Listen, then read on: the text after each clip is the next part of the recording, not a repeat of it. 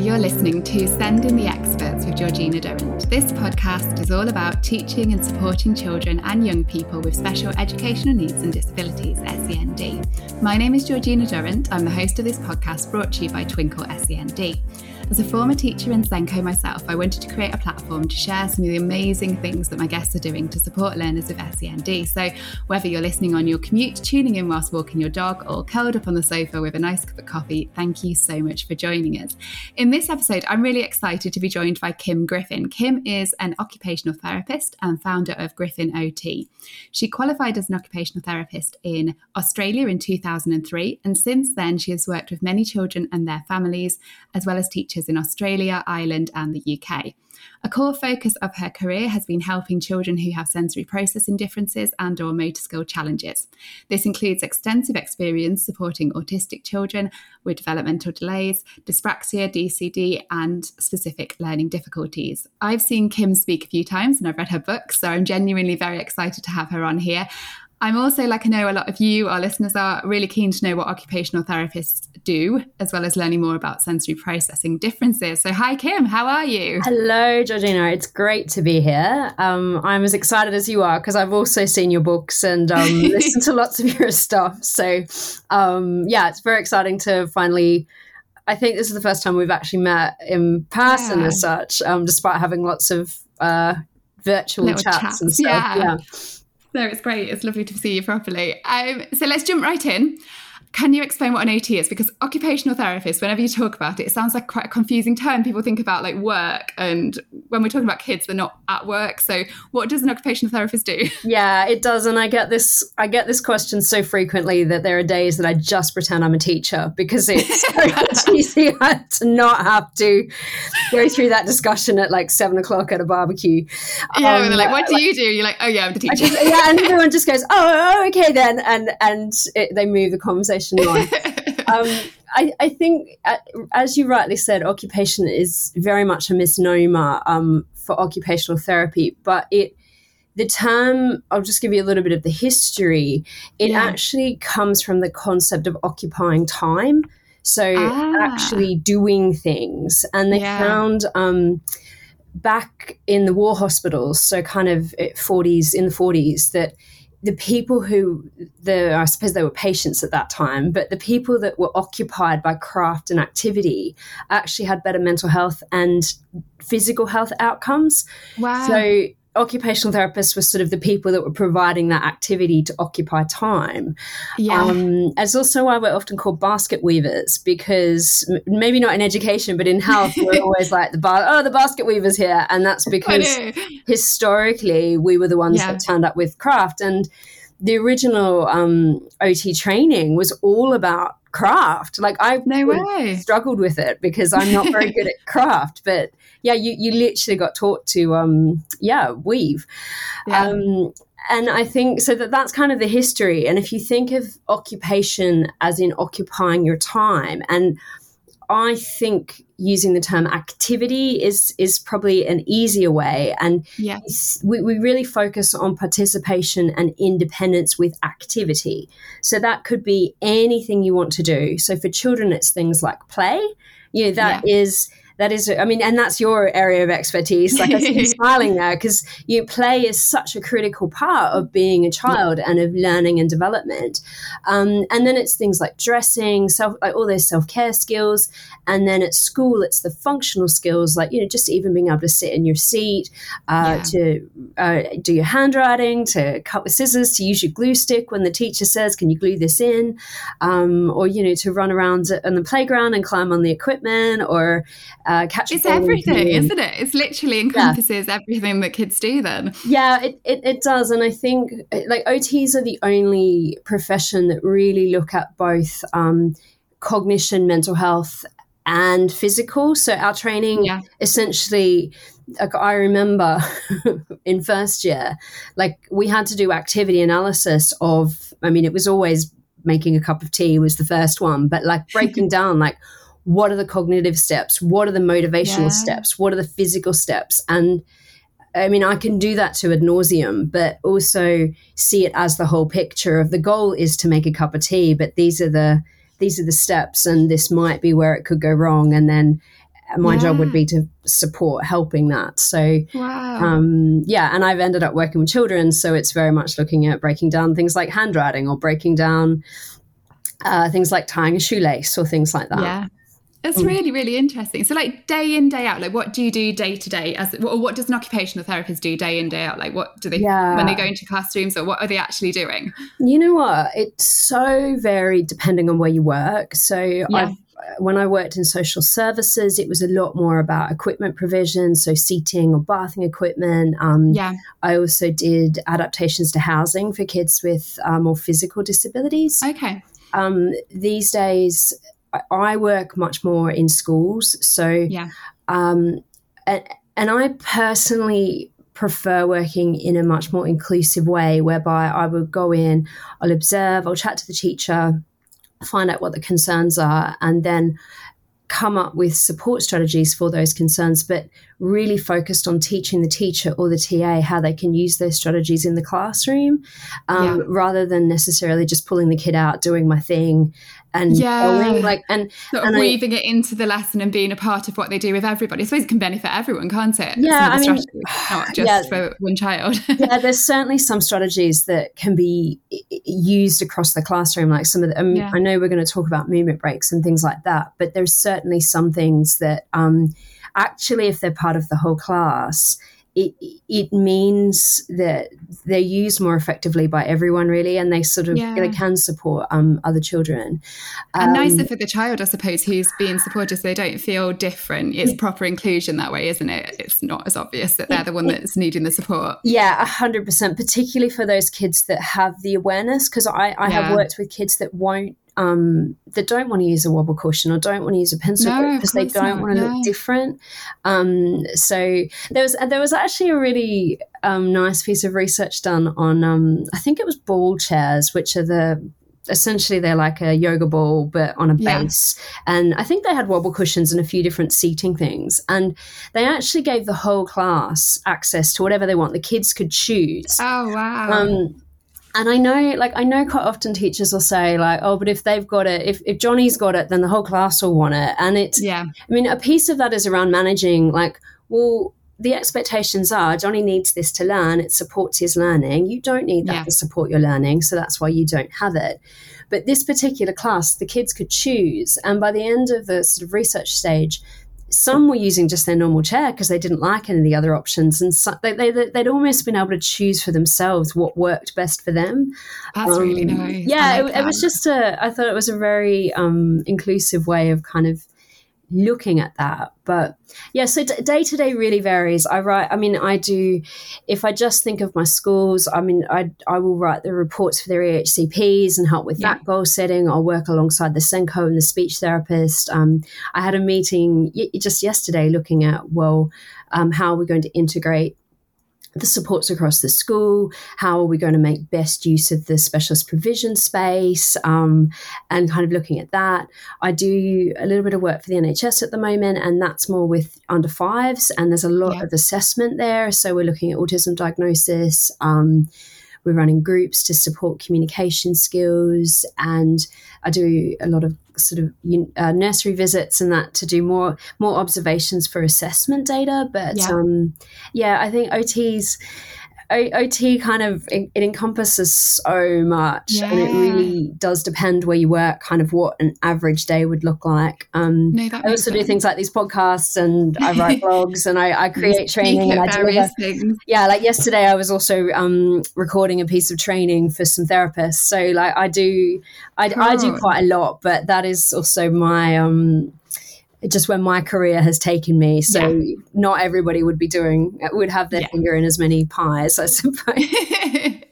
No, absolutely. So going back to like an OT then, so for children, what sort of children are you helping then in particular? So it's like a little bit about autistic children. Yeah, I mean, I work with a lot of autistic children, but that is because that's kind of the area that I have fallen into, I suppose. There were a lot of those kids would be the kids that came in, and then I've worked in a couple of autistic assisted resource units, so the specialist provisions alongside schools.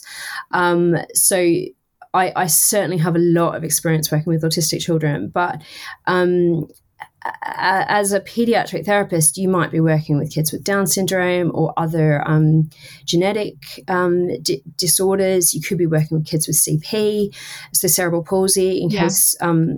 Sorry, I'll do my best to avoid acronyms.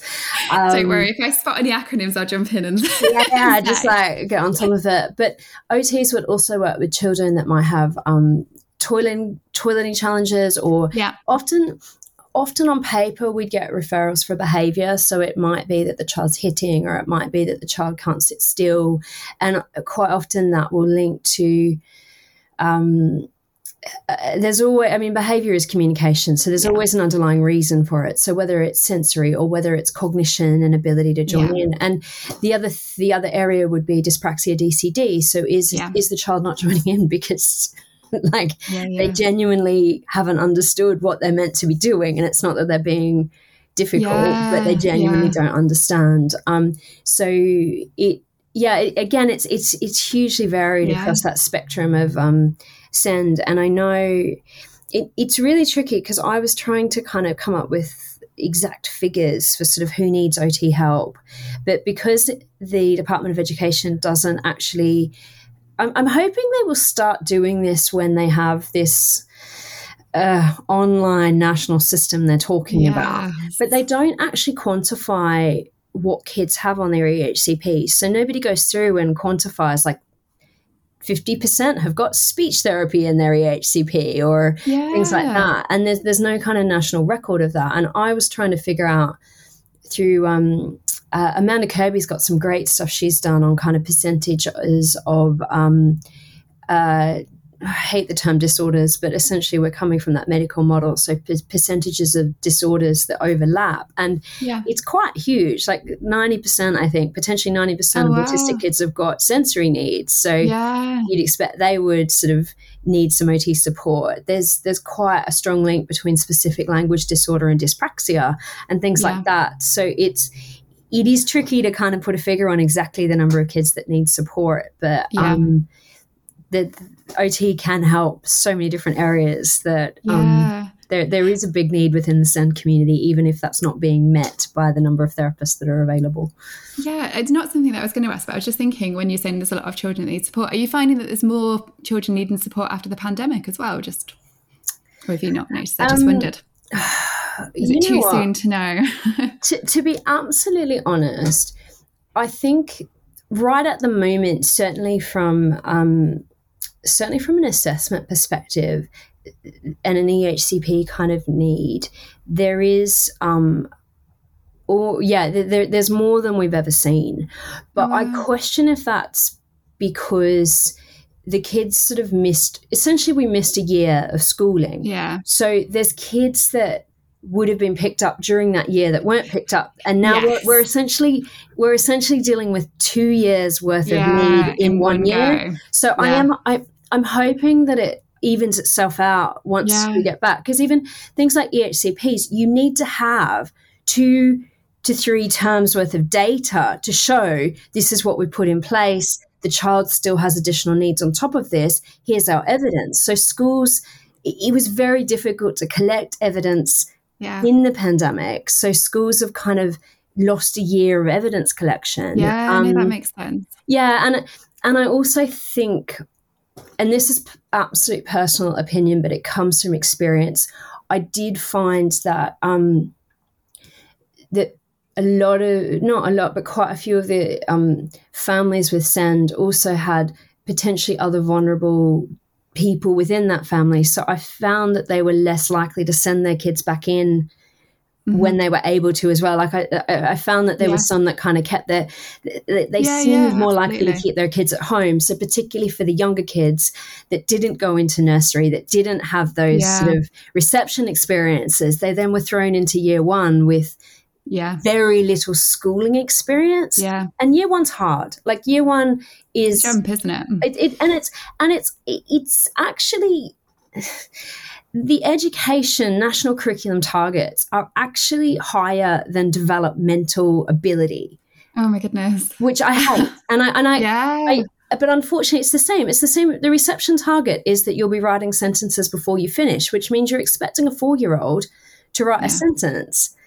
And then they're going into year one. So if those kids that missed those experiences, because handwriting, it's interesting, reading did okay in the I hate SATs, but reading did okay and handwriting was lower. And not by lot, by just like 7% or something. Yeah. And there was like outrage and the kind of whatever. But I think handwriting is like, reading's kind of something that's a bit more integrated into society. You know, you'd read before bed and it's easier, I think, for parents to fit that reading in, which probably explains, and I think it was easier for teachers to do ebooks and things like that, or even a lot of teachers sat and read their stories to their classes via Zoom. So it's easier to facilitate that. Whereas writing, I think, was just that bit harder for families to facilitate at home, particularly if both parents were still working and trying to be teacher. And, you know, most kids with SEN find writing harder anyway. So it's a battle. So, you know, you do pick your battles as parents. Absolutely. And, like, handwriting battle is probably not top of your priority. No, not at all. Yeah.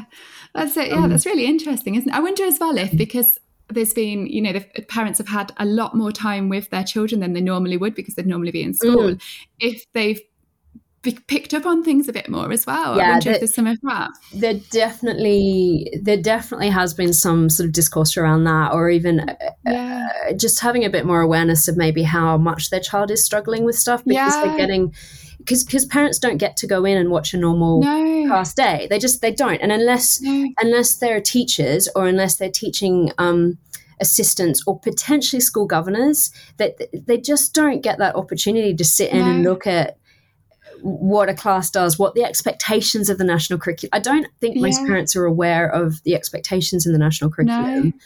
And that's not their fault. That is just I'm not aware of so many things. I'm aware of them because I need to know about them because that's my job. But like, if I worked in a different field, I also would have no idea. And when you ask your kids like what they've done at school, you just get I've had a good day.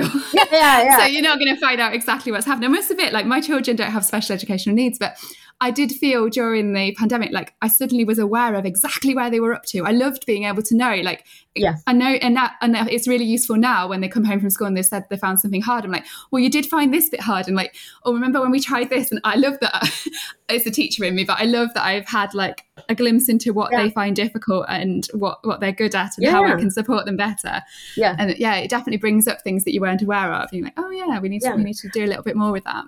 But even like, you know, I sit in some math lessons. Like, I'm quite strong at math, but I sit in some math lessons and I honestly don't understand what is going on in like year 3, year 4. But like, just the way they teach it is different. And the way, particularly like addition, how they break it down into like you take. I'm just like column addition. I sit in lessons and I'm like, what happened to column addition? Bring column addition back. Can we just put it in that little put them on top of each other and just add them up? But no, it's more complex, isn't it? It's clever. This is so hard. And again, I think parents through the pandemic probably got to see some of that. Even, you know, I was sitting in a reception class the other day and the child wanted to write the word eyes because they were doing faces, and she wrote IGHS. Because that's the sounds they're learning. And it is. And she was correct. Phonically, she was correct. And her teacher's like, well done you, like, perfect, because phonically it was 100% correct. But my brain, my non-teaching phonic brain is just going, that's so wrong, and we're going to have to, like, if that was my brain, I would get to like year 2 where they're like, oh, no. Eyes are spelled EYES. Be like, Yeah, I must admit that was something during the pandemic I struggled with, was when my children were writing things phonetically accurate and I was like, but it's wrong.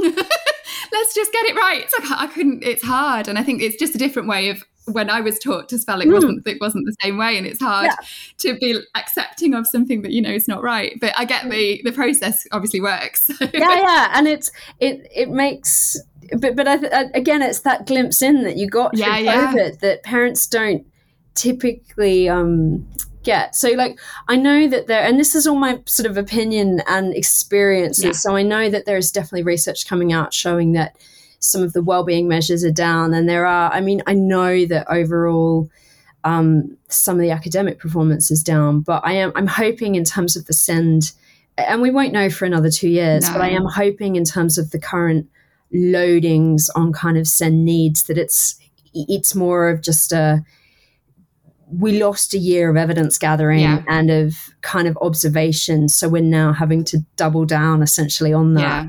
But that does make sense. Yeah.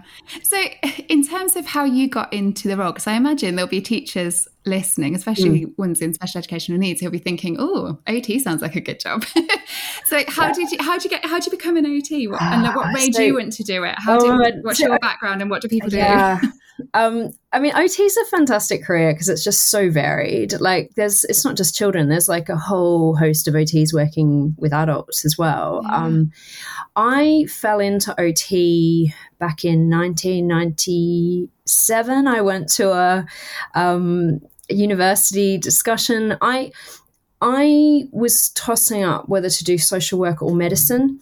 And at the time, there was no undergraduate medicine.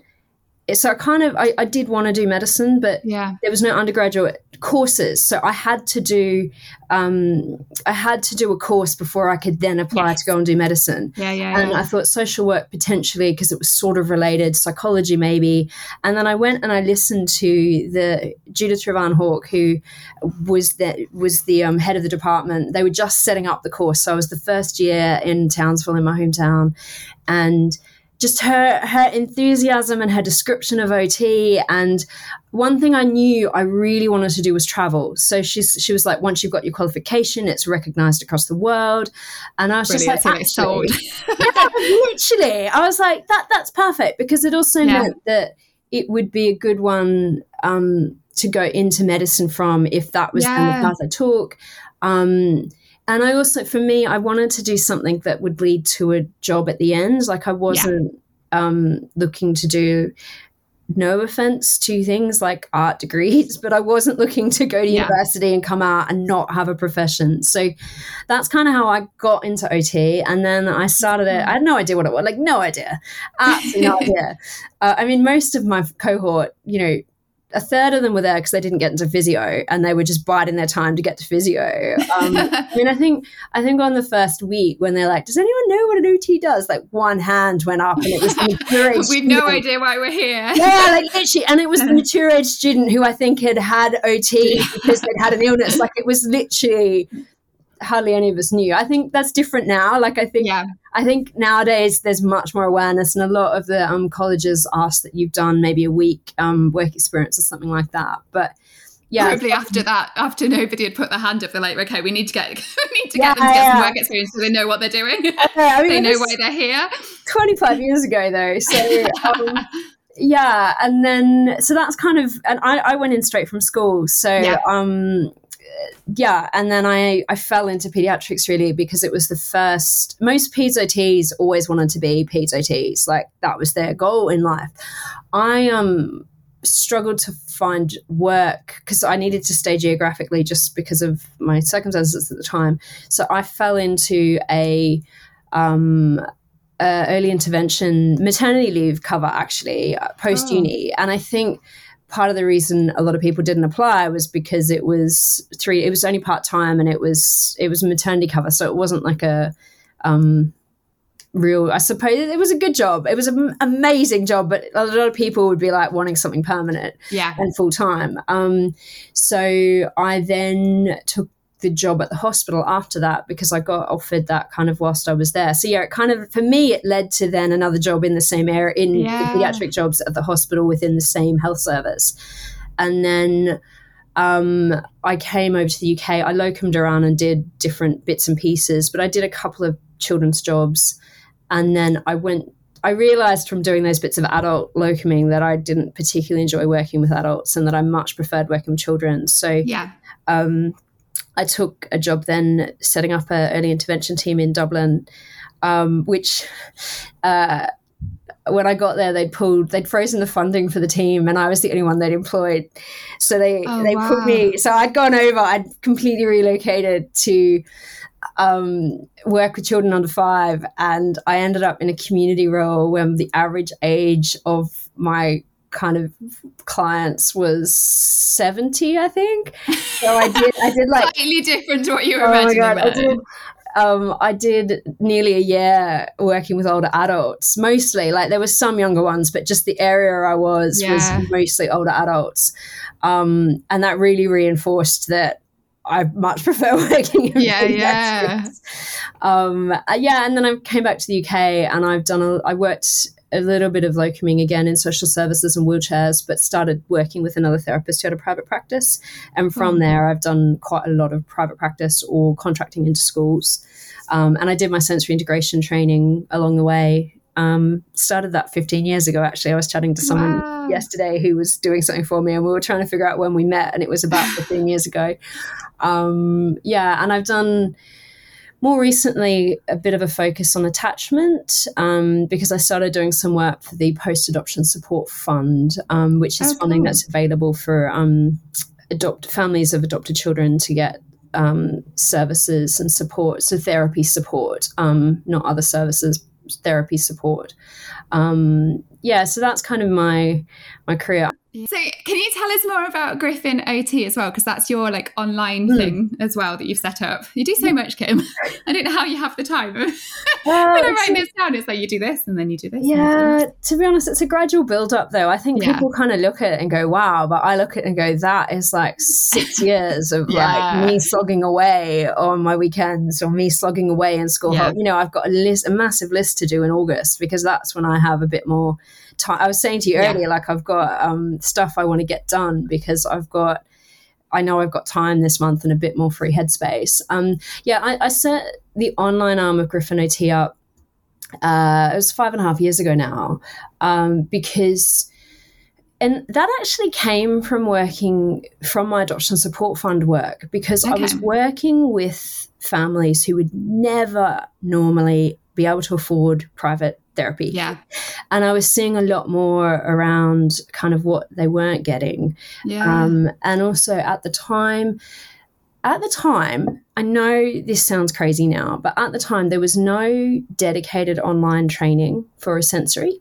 Wow. It was all in person, or there was a little bit of stuff coming online, but it was always people had just stuck a camera in the room when they were doing a face-to-face presentation. Right. So it was not, the quality was awful. Like if there was a tech error, the tech error was in the video. If it wasn't like it was great content, but just the delivery for online, it wasn't great for online. No. So I made the decision that this could be done much more cost effectively and also much more accessible for families and for schools. And that's what started my journey of putting information onto griffinot.com in sort of the terms of blogs and that. I did some free sensory training just as an introduction. And then I've got paid courses which go into more depth. So, but it very much started from wanting to, because the available courses at the time, although they've all come down now, they had gone, the face-to-face training had gone, some of it had gone from sort of £50 to £100 almost in the space of 6 months. And and it was typically in London or Birmingham. So I'm just so mindful that most teachers have got kids, not all of them, but you know, it's very hard for teachers to take time off. It's impossible to take time off during term time, usually. I mean, you kind of can, but like it's very hard for parents to travel for a course that's kind of 9 to 4 because you got to get your kids to school. You've got to pick your kids up from school. Yeah. And it just, so it came very much from wanting to make the information more accessible. Yeah. No, that's really good. And a lot of the families you're supporting as well, they need it to be more accessible because the children might need them more as well. So it's not as easy perhaps as putting them in an after school club for, you know what I mean? It's there's a bit more support that's needed. No, that's really cool. So if we have a look then, so one of the main areas that you support are children with sensory processing differences. Mm-hmm. Can you tell us a little bit more about sensory processing differences and what they are? Okay, so I will start just by saying that sensory processing, I know it's used as a disorder. I use the term differences because it is not actually a medical it's not a medical diagnosis these days, as much as people will use it in that term. It very much it is incredibly common within autism, but there are also some other diagnoses that you will get that differences in sensory processing. And when I'm talking about that, I'm not talking about a sensory impairment, so being blind or having a hearing impairment and a cochlear implant. I'm talking about particularly with most people would think about it in terms of what I would say is a reactivity level. So reaction to sensation. And the sensation could be from your 5 main senses, so taste, touch, smell, hearing or vision, but it could also be from your internal sensations, which are your vestibular or balance sense, proprioception, so your feedback from your muscles, and interoception, which is the feedback from your internal organs. If you don't know what those terms mean, I would suggest my free training covers them. Like there's 5-minute videos on each of them, and it explains them in a way that everybody always says is very helpful. And the reactivity refers to the intensity of the response. So if we're just talking about reactivity, so some children or adults might have a bigger response to a sensation in their nervous system. That's often called sensitivity. Others might have a slower response or reaction, and those kids tend not to notice that something's happened, or they need it to be more intense before they notice. And sometimes if they're not getting it very well, they'll seek out more. So an example maybe with touch sensitivity would be a child who doesn't like the messy play trays in a reception or nursery, and they don't like getting glue on their hand because they don't like the stickiness of it. Or you might have a child whose movement sense, their vestibular sense, is slower, so they're really slumped at their desk and they really find it hard to kind of get that postural stability to sit up.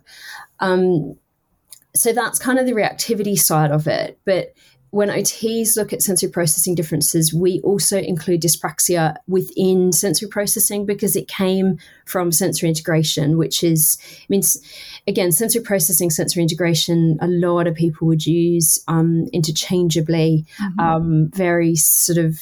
Various camps would separate them very specifically, but that is far too too deep enough. Honestly, general teachers and parents that sort of trying to understand this just need to know that there's the reactivity differences, which might mean that there's sensitivity to sensations or there's slower responses, or that those differences do also include dyspraxia, which we'll talk a little bit more about. And so you were saying it's not just because I think a lot of people just think about the sort of 5 main senses, don't they? They forget about like the internal bit. And I find that really interesting, like the interoception. Would like being hangry, like I get hangry when I'm like hungry and I get angry because I need some food. Is that sort of a relatable example of sort of how you're affected by sort of your internal stimuli? Yeah, 100%. So interoception, it's a bit of a buzz term at the moment, but it really relates to any of those messages you're getting from inside. So that could be going to the toilet. That could be hungry. And hungry is essentially you have ignored that hunger response because your body will be telling you, I'm a little bit hungry. And you're like, get some food. It's this report. Go away. So you it, or like whatever you're doing, and then you're a bit more hungry, but you ignore it, and by the time you get hangry, your body's reached a point of just it's essentially imbalance. They call it homeostasis is the big word. So that kind of balance. But by the time you get to hangry, your nervous system has reached a point of imbalance that it can't focus properly anymore, and you're then really I wanted to say impulsive is not quite the right word, but like your patience is gone, and you just need and the piece for that is that you're hungry, and there's certain kids and adults, to be honest, that just don't notice those sensations. And it's also one that kind of in terms of behavior management in school, if you've got a child who is dysregulated because they're hungry, sending them to the timeout, or putting them on the yucky cloud, or doing any of those kind of behavioral things. The yucky cloud. It's sort of like a sad cloud. I don't know. There's so many different things I come across in school. It's not the yucky cloud. Sorry, it's some that have got like a rainbow and the sun a sad cloud. I don't know. They're used less and less because I know there's more of a focus on kind of positive behavior engagement. But it's kind of separate. And I think having that awareness of sensory differences and things like interoception just give that extra piece of information in terms of behavior management. Because if it's hungry, they need to eat. Like that is their need. That's what you can't do anything about it. Telling them to sit still or whatever isn't going to work, is it? It isn't going to work. And I think I know teachers, particularly in I see it more in special schools, but like they will have like a bag of rice crackers in the cupboard. And there's certain one school, like particularly through COVID, actually, they because they had to separate the kids out in the lunch hall, they moved the lunch break. So some of the kids were having lunch at like 11:30. And some were having it really late as well. There was the other side of the spectrum, wasn't there? And I know that was a big effect, But like the later one was okay because they'd had like their morning break, so they kind of had something to eat. But the kids that were having lunch at 11:30 then had this 3.5 hour gap before they went home. So I know one teacher who just put in another snack break because she's like, they're not making it through. No. But I suppose it all links back to what you were saying about like the impact on behaviour and behaviour being like an unmet need, isn't it? Or like it can be an unmet need, and it's not just hunger, but other sort of. So could it be like, I don't know, their school uniform being scratchy if they're really sensitive to that? That could cause a behaviour that you're not understanding that it's linked to that, or like, I don't know, really busy displays or noises or things like that. Would they all impact on behaviour? Yeah, 100%. Because if you Joanna Grace talks beautifully about particularly visual overload and also visual, what they call habituation, which is essentially our brain kind of knows where everything is when we walk into a room, and it tends to only notice something that's different. And sometimes it doesn't even notice things that are different because you just kind of the brain doesn't reprocess that information. Some kids reprocess that information every time they come in. So every time they come in, they're looking every bit. I had no idea about that. Gosh, that must be super like overstimulating to see every time you go into somewhere and everything be new. And then the display boards and things like that, if your brain has difficulty filtering out and ignoring that information, it is constantly going to be attending to it. Like even, I have one little boy I've recently started working with who fidgets with stuff, and he's so impulsive. It doesn't matter. If you put it on the table, he will pick it up and he will start fidgeting it with it. And my solution to that is I have nothing on the table. Like, because that just stops him picking it up and becoming distracted. But I'm not, like, it doesn't matter how many times I say to him, leave it on the table. He doesn't have the kind of impulse control to do that. So there's a lot of different things that can be impacted by that sort of sensory processing and the brain's reactions to sensation. Like even things like some classrooms have got printers in them, which might actually link to another classroom. So it's not even that the printing is coming from the teacher. It's not like the teacher's like, I'm about to print something. It's just this printer goes off. Random printing noise. So that's like for some kids, that's like what's that? Like almost sends them into fight flight. And if they're sitting next to that all the time, and that's a trigger for them that they might not be able to verbalize, you'll potentially get that behavior of they're not joining in, or they're trying to get out of their seat all the time, or they're totally disengaged because they've gone into overload. So there's so much. It's almost like you've got to be a detective, isn't it, to try and work out these things that could be causing behavior. Or and it's not just sensory. Like there's so many other elements in there, but I think sensory is important to consider as part of your analysis, because it may be language processing, it may be attachment, it may be it may be something's going on at home, like just that general some kids are in really, really awful home situations. So, or even something like the death of a parent, like that there's things that happen that do impact. And sensory is one of those things that mean, I'm very biased, but I think needs to be sort of included in the... Yeah. So for a teacher then, if they're listening and they're thinking, right, how can they support children with like sensory processing differences? What can they be doing like tomorrow? What can they start doing to make a difference? So I think the first thing is just having that awareness. So kind of bringing that knowledge of the senses into your understanding of kind of how development happens, and also what could be impacting that child's ability to engage. So just have it as one of your, could this be sensory? Yes. Is the first step, because actually once you start thinking about it, you'll really start to sort of notice potentially it could be, especially if it's always happening when the printer goes off, or if it's always happening. Some stuff's quite simple once you're looking for it to kind of pick up on. And if it is something in the environment, then some of that stuff's quite easy to change. So, the printer again, it may be that the child sits right at the front of the class where it's less of a distraction. Or if it's the wall displays, there is a piece around having the more distracting stuff at the back. I know some classrooms are fab and have got like lines of string across the ceiling and stuff hanging down, and for some kids that is highly overwhelming. So it's looking at how can we support that, maybe, and a lot of the time it is just dropping it back. So they're kind of the simpler things in terms of noise.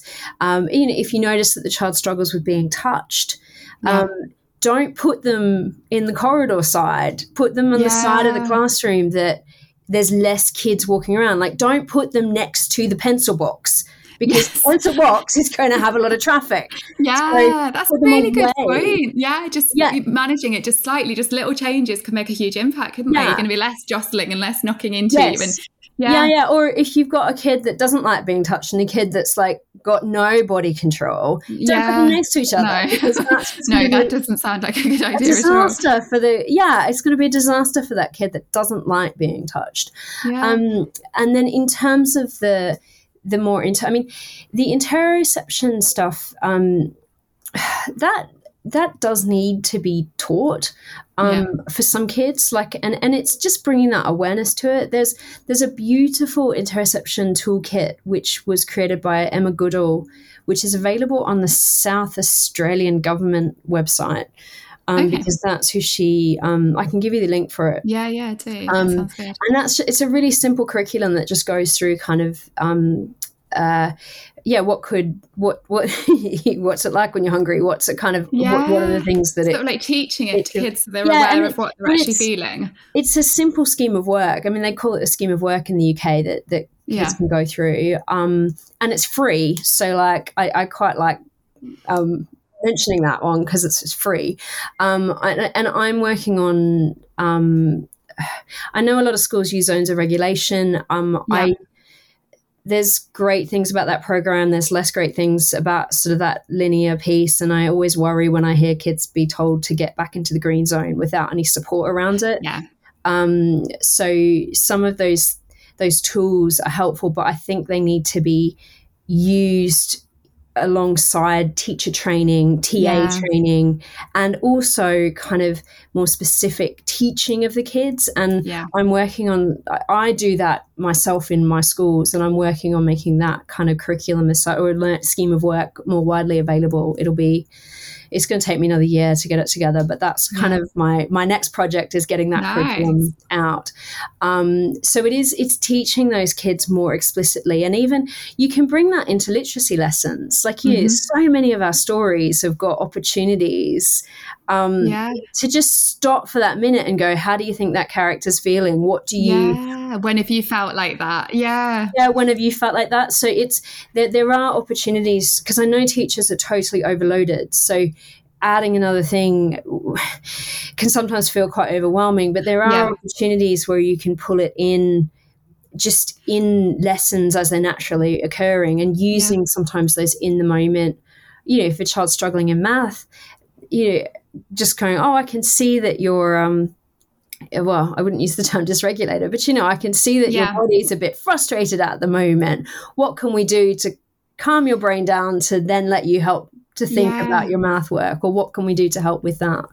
That links nicely into what I was going to ask about sensory movement breaks, I suppose, as well, doesn't it? So can you explain what a sensory movement break exactly is? It's self-explanatory, I suppose. But yeah, it is. I mean, I think the easiest way to think about it is if you, as adults, we do expect kids to sit for long periods. And if you think of yourself as an adult, I think COVID's a perfect example of that. The number of Zoom calls you had to sit on, and by the end of, I know myself, within sort of half an hour, 40 minutes, I'm just like, I just need to move. And if you go for that move, if you go for that quick walk, or even I leave my tea in the kitchen, so I have to get up and go and if I want a refill, I've got to get up and go and get the teapot in the kitchen, because that just gives me a natural movement break. Yeah, and the movement just helps to essentially wake your brain back up and wake your body back up so you can focus. And it's can be really easily integrated into the class. I think it's helpful, two things. I think it's helpful to either do it as a whole class, so just everybody gets up. I know some teachers do a quick little wiggle and stretch. Some teachers use videos. I've got some 3-4 minute videos on my website. Go Noodle has got, if teachers aren't familiar with Go Noodle, most teachers are these days. I think they are now, aren't they? Yeah, they've got Go Noodle's got some fantastic stuff, and they've got stuff for kind of calming down as well and alerting. So some teachers I know use the calm stuff when the kids come in from break or in from lunch, because they're like, their thinking is very disorganized because they've been running around and they're excited and they've got to come back in. So yes, I think it's looking at where you can easily embed that into the day. And quite often I find it's helpful to do it, if you've done your lesson input before the kids have then got to do their independent work, have a quick little break, or between math and English, or kind of just at those natural transitions within the day, just add a little bit of movement in. It's almost like thinking as an adult, at what point would I need a tea break? Yeah, because that is, you say that is my sensory movement break myself. I'll do some work, I'll go on a call, do a bit of a podcast, and then I'll be like, all right, I'll go and make myself a cup of tea and go for a little wander around. And so it's like breaking the day up for that, isn't it? But not giving the kids tea. It is. And it's the same, because even teachers in the classroom, typically, they might be still for the input, but then during the independent work, they're walking around the classroom checking on everyone. So teachers are getting that natural they're having a break. But the kids are still expected to sit in the same place for that entire lesson. That's a really good point as well. So potentially as a teacher, you're not noticing kind of how still the kids are, because you've had that chance to get up and go and check on your 6 different tables. The other thing I more advocate for these days is sort of a movement space in the classroom that kids can go for just that quick little top up. So if you see that a child is kind of wiggling about and not focused, send them to, I call it the move it zone, because that just is an easy name move for it zone. And just I tend to find it's important to have a couple of pictures there. So I've got my own cards, which will be ready to go in the next couple of weeks, actually. But I know Twinkle's got a load of movement break stuff as well. And it's just putting those, these are the 3 things you can do. Come up and do them in sequence. So it's got... gives them a bit of structure, some ideas of what they can actually do when they're there, rather than they get to this move it zone and then they're like, now what? Well, 100%. And also it helps with the behaviour management of it. Because the other thing I often see... and again, not a criticism, and a lot of this is because people haven't had training and they've been told that they've got to have a movement break for the kids, and they set it up, but then they kind of don't.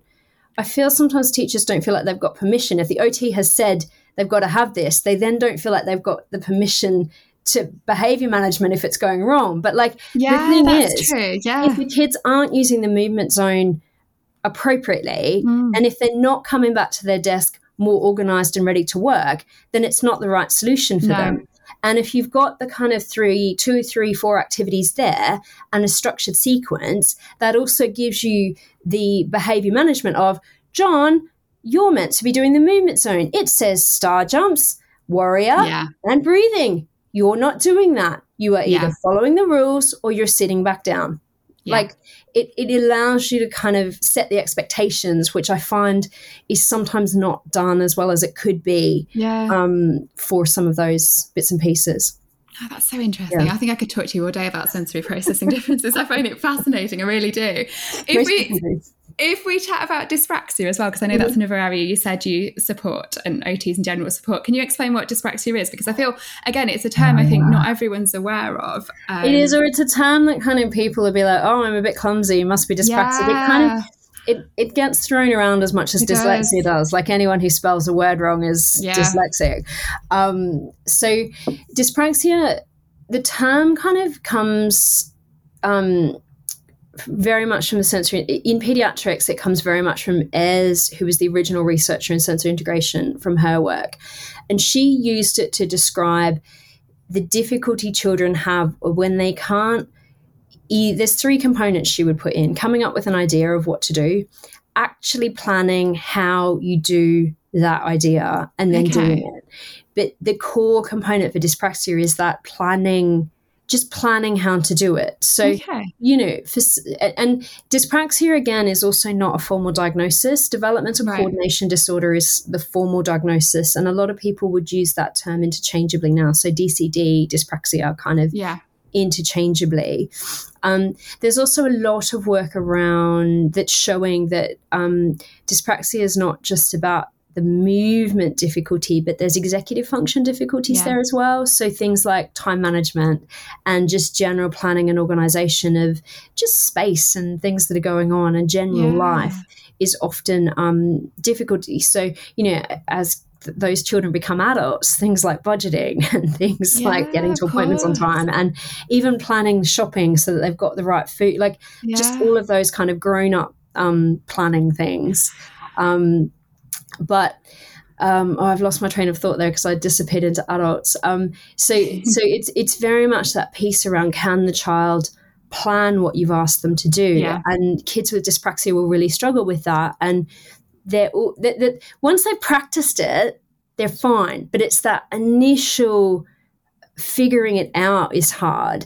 And the other thing they're usually not very good at is generalizing. So if they've learned one thing, they won't necessarily take that to the next. So if you've done tennis in PE and then you start badminton, you'd expect most kids would be like, all right, it's a bat, there's a net, we're hitting back and forth. Similar. Yeah, like there's degrees of similarity there, whereas dyspraxic kids won't necessarily make that generalization. And you may need to actually go through and say, you've got to hold the bat. Remember, we did this in tennis. Hold it with this hand. You've got to aim for the shuttlecock. It's kind of, and I think that's where kids with dyspraxia often get labeled as lazy or not interested or unmotivated, is because kind of people make the assumption that they could do last week's task. So that's kind of 80% of this week's task. Why aren't they just getting on with it? But actually for them, it's like, I'm back at 0%. In the beginning. Gosh, that's so interesting. I had no idea about that side of it. For me, like you say, I knew about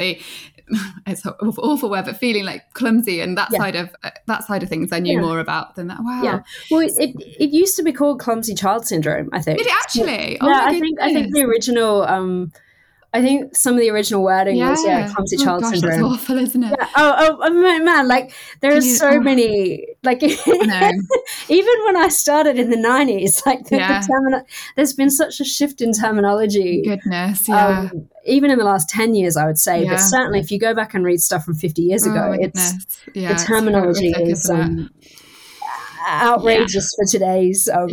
Definitely. So in terms of supporting children with dyspraxia in your classroom, again, if we're thinking of practical ideas, if someone's listening thinking, oh gosh, so-and-so in my class does have dyspraxia, I've not really given it much thought, what should they be doing more to help them? So I think the first thing is just that acknowledgement of, actually, we might be back at 0%, so I need to treat you like you've not come across this before. Giving a physical demonstration is quite helpful rather than just that verbal instruction. So, and I think that's important for once kids get into sort of key stage 2 in particular and key stage 3, because it is just, here's your instruction, get on with it. So sort of modelling it and making them aware of what you've actually got to do and what it looks like rather than just and sometimes talking that modeling out aloud as well. So like, I'm going to do this because that's what, just giving them the plan essentially. Particularly for writing, some of the sentence starters or those, I never know what you guys call them, but that kind of outline, the outline documents where you've kind of got the first paragraph has to have this, or kind of those documents can be really helpful for kids to get their ideas sorted. Or mind mapping sometimes, particularly if the older kids can't organize their thinking, doing that mind mapping with them and teaching them how to then. So I would normally put the topic in the middle and then have 4 or 5 boxes and then have to have 3 or 4 ideas for each of them, and then teaching them how to turn that into a sentence. That's the tricky bit as well, isn't it? Once you've got that, then actually getting it on. And these are, I suppose, are useful strategies not just for children, but for the children when they grow up as well, to be able to use when they're older, aren't they? Because when they're at work, they can use them. It's good to have these, like a toolkit themselves of strategies that they can use, because it's not going to go away. No, and it is teaching that kind of components of planning. And the other thing is just give that bit more time. And sometimes I'll also get parents. It can be helpful for some kids to pre-teach. So like particularly like PE, for example, because usually schools have got like a annual plan and you kind of change every 6 months. You might do football first term, athletics next term. So sometimes it's handy to give parents the heads up on what's happening next term, so they can do a bit of practice at home. Do that sort of prep right that early, sort of, this is how to hold a tennis racket. This is what and just so that beforehand, so they're getting them up to the same level as their peers, I suppose. And just giving them a bit of an idea around it rather than it just being this completely new thing. No, that's brilliant. I like that. And so does dyspraxia affect sort of handwriting and that side of things? It's really common. I would say it's very common for the handwriting to kind of be the referral reasoning to OT and things like that. So handwriting is quite a complex task because you've got the motor component of it, but you also have the language component, and you also have then the organizational kind of structure component. So and some kids only have problems with the actual physical component. And if you ask them to tell you, and you can separate this out really quickly, because if they can tell you if they can literally talk for 10 minutes on the question and give you the answer verbally, but they can't write it down, their problem is more that motoric piece. But you have got some kids that can't give you the answer verbally either. So for them, it's kind of, it's a bigger challenge, and there will definitely be some language processing things in there as well as the motoric piece. So I think it's important to separate that out, because for the kids that have got problems with just the motoric piece, when they get older, voice dictation can be an absolute lifesaver for them these days. Whereas the kids that struggle just even with getting the composition there and answering or understanding and then answering the question, it kind of has to go back to more the language support first. And voice dictation and things like that may not make them any quicker. It's really interesting, because handwriting, it's not just, copying out letters onto a sheet, is it? And getting the flow of the letters and getting your cursive writing good. It's a lot deeper than that, isn't it? There's a lot more going on. And that's why you'll see kids, they can do that practice sheet beautifully, but then when you get them to actually write in their books, it doesn't cross over, because the amount of mental load to then compose work in a book and figure out the answer to the question, figure out the spelling, figure out the sentence structure, they've had to do so much thinking to get their letters right that they can do that in isolation. But when you then add all of those other components to it, the neatness of the letters just goes out of the brain, because they're focused on like spelling and getting a full stop in.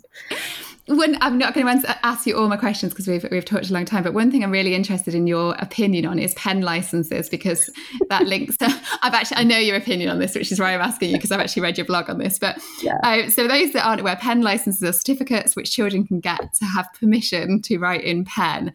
Obviously, as someone who supports children with special educational needs and disabilities, I know what your opinion on this is going to be. But what are your views, Kim, on pen licenses? I just find them really unhelpful, because most of my kids don't get them until the concessionary pen licenses are given out in either term 3 or term 3 here, term 4 in Australia. And it's so demotivating for those kids, because they're never going to have the neat handwriting that qualifies for a pen license. And what it also does is it disadvantages them when they then get into the next year, because the next year they have to write in pen. So they've not had a lot less practice.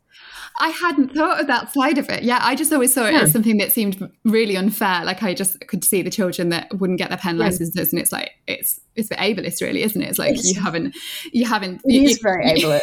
You can't do this, so we're not going to give you the certificate. Yeah. But it gives them less practice. Also, some kids actually find writing in pen easier because there's less friction on the paper. So the kids that have got the kids that get a really tired hand really quickly. They find pen easier because there's less friction on the paper if you've got more of the handwriting. Yeah, like a sort of wet sort of pen that sort of flows better. It would be easier than scratching it out on a pencil.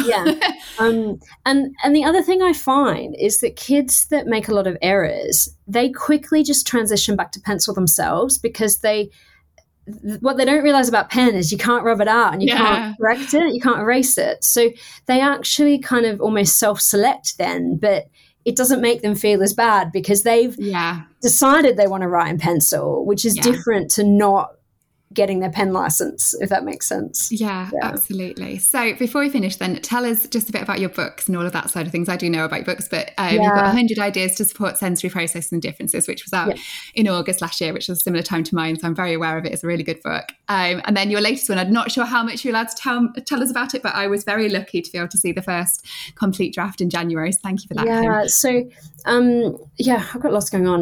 Makes me stressed thinking about it. No. I mean, 100 Ideas is part of the Bloomsbury series, so they've got lots of 100 ideas. My topic is sensory processing, so it is exactly what it says in the title. There's 100 ideas in there for sensory processing in the classroom. I spend the first sort of 2 chapters laying the scene and sort of making definitions of different concepts, and then the rest of the book is support strategies you can use in the classroom. It's designed, you can just pick it up and read. Each idea is a standalone, so you don't have to read the whole thing in order. The next book I'm quite excited about. It's coming out with Jessica Kingsley, but I don't think it's due until March, so it's a little bit of a way off. I'll wait for that. It's brilliant. If you join my mailing list, I'll definitely send a broadcast out. Or if you join my socials, I'll definitely send a broadcast when it's out. It's called Success with Sensory Strategies or Sensory Supports, and it's very much a step-by-step guide of how you can use your assess plan, do review cycle within using sensory supports at school. So it lays that foundation. It gives you a way to kind of assess need, very simple, but a basic kind of assessment, goal setting, and then it's got the strategies at the end, which I know everyone just wants the strategies, but I always find if you understand the arousal and the reasons you're doing that, it makes so much more sense when you get to the strategies and you can use them more effectively. So that's the books. And then the website, there's lots of training on sensory processing on there. There's fine motor skills training, which is just a 2-hour course on development of fine motor skills, development of scissor skills, pencil skills. I'm adding in development of handwriting to that over the summer. So by September, October, the handwriting content will be in that. And I've also got it's pretty much ready to go, Write Rules, which is my handwriting program, which very much focuses on teaching handwriting in letter formation patterns using songs. So there's a different song. For each letter formation group. So there's start at the top, and there's no lifting, and there's starts like curly cur. So it's linked together, and like the kids love it. They just get up and they're doing their dances, and then you hear them writing, and they're singing the rules as they're writing. But it's a full scheme of work. So it's got warm-up fine motor activities, warm-up gross motor activities, and they're all videos that the teachers put on and the kids can copy. And it's got the pre-writing skills in there as well. But what I have deliberately done is linked the pre-writing skills to the letters that they relate to, because I find a lot of the existing pre-writing stuff is just kind of random groupings of formations and stuff, whereas I've very much linked them link them together. So there's lots of stuff. There's lots of stuff for anyone who hasn't seen any of Kim's videos, they're absolutely brilliant. I know your Crocodile Snap song has nearly, I had to check this because this is a huge number, 350,000 views on YouTube. So if anyone wants to have a look at that one's brilliant, isn't it? It's so good. So Crocodile Snap is the pencil grip song, because I used to always call the crocodile fingers. So kind of you have to snap your pencil, or magic fingers or crocodile fingers, but the kids used to like crocodile fingers. So Right Rules actually is my friend. I'm so fortunate. My friend Pat helped me with the music. I did the lyrics, but he did the music for the songs. And he's helped with the handwriting songs as well. So they cool. So they're a continuation. That's good to know then. But because that Crocodile Snap, I had that in my head when I was doing research for this podcast, and I found that, and then it was one of those ones that gets in your head, isn't it? Yeah. So before you go, Kim, can you just give us some links of where people need to go, because they'll be wanting to look to find you? So what's your website, your social media, etc.? Website is just griffinot.com. So Griffin's spelled like the mythical creature, GRIFFIN. And I'm on Facebook, I'm on LinkedIn, I'm on Twitter. Most of it's Griffin OT. Facebook Sensory, Griffin Sensory OT. There's 2 Griffin OTs on Twitter. I've got the underscore. Adam Griffin's on there as well. So if you're looking for me, I mean, I look very different to Adam. So like, you people might just spot the difference. You shouldn't get us confused, because we look very different. But so I am there, and I'm sure you can pop the links at the bottom of the podcast as well. So well, thanks ever so much, Kim. You've been absolutely brilliant. No worries. I loved my chat with Kim. Isn't she great? Do make sure you check out her social media, her website, her videos, her books, everything. And thanks again for listening to Send in the Experts with me, Georgina Durrant. Follow us on social media and use the hashtag Send in the Experts to make sure people know you've been listening. See you again next time.